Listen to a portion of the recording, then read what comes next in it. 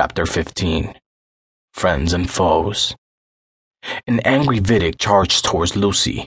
"Why did you do that? We were on the verge of getting what we were looking for centuries, and you spoiled it all? Why? Why, Lucy? I need an answer now!" "Because I'm an assassin first, and then a Templar," voiced up Lucy. "You cannot have the pieces of Eden. The location has been etched inside Desmond's mind, but you can never have it, Vidic." "Take her to the persuasion chamber," ordered Vidic. Before Vidic's men could grab hold of Lucy and drag her to the chamber, Desmond strikes hard on both the men's head. He grabs hold of Lucy and pushes through the charging security guards and Vidic's men. "We have to take the server room. The exit door's there," Lucy said, puffing and panting, gasping for breath, while Desmond sped with her an arm. "I'm an assassin, trained with intense martial arts and combat tactics and strategies, born with the blood to protect and destroy whoever comes in my way." On reaching the server room, we could hear a deafening siren, alarming everyone in the facility that we were at large. "Don't let them escape, even if you have to wound either of them. I want Desmond alive," shouted Vidic. I was still under the spell of my earlier encounter with Altair Ben Lahad, using the Animus. I was struggling to keep my pace alive and get out of this hellhole with success. Lucy realized that I was weakening with every passing second. This time, she encouraged me to carry on. The server room went dark instantly. I was wearing the Animus on my head that had sensors and lights. Lucy directed me to touch the small screen located on the left side of the device.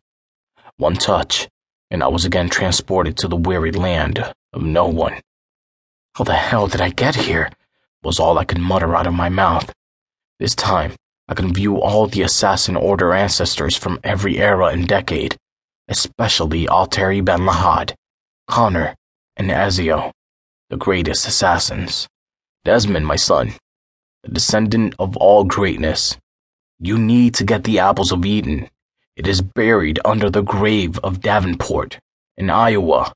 And then only you can open the first door to the temple.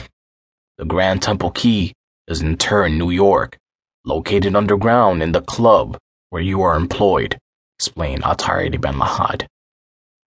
"All this while, I was close to the Grand Temple Key, and I had no idea about it?" I fumed. "Yes, Desmond. We are always close to our destiny, our goal and ambition. But it is truly virtuous and worthy who can accomplish and achieve it all. You just need a guide, a path, and we will always be there with you and help you in your quest," said Altair Ben Lahad, and vanished. "Desmond, wake up! Vidic's people are catching up! Desmond, wake up!" shouted Lucy. "Come on, I know where are the pieces of Eden." Saying so, Lucy and I scrambled to the exit. We were left aghast as the door opened to a tunnel. "Did you know about this?" I asked Lucy. "No, I have no clue about the geographic and territorial aspect of Abstergo Industries. Whenever I come here, it's always with blindfolds on," sighed Lucy. "Let's go then." And saying so, we ran through the tunnel.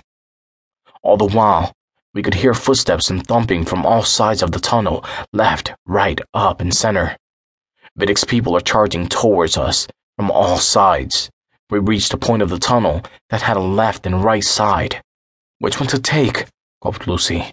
I could hear Altair Ben Lahad's voice.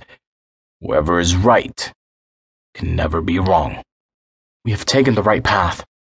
We turned right and started to run again through the tunnel. Galloping for past half an hour, we reached a dead end. "Now what?" Bewildered Lucy swallowed her words. "There must be a way out." I scanned the door with my amulet and found a trigger. I pulled the trigger in downward position. A whip of steam let open an invisible door. We entered the smoky outlet, only to reach a jungle.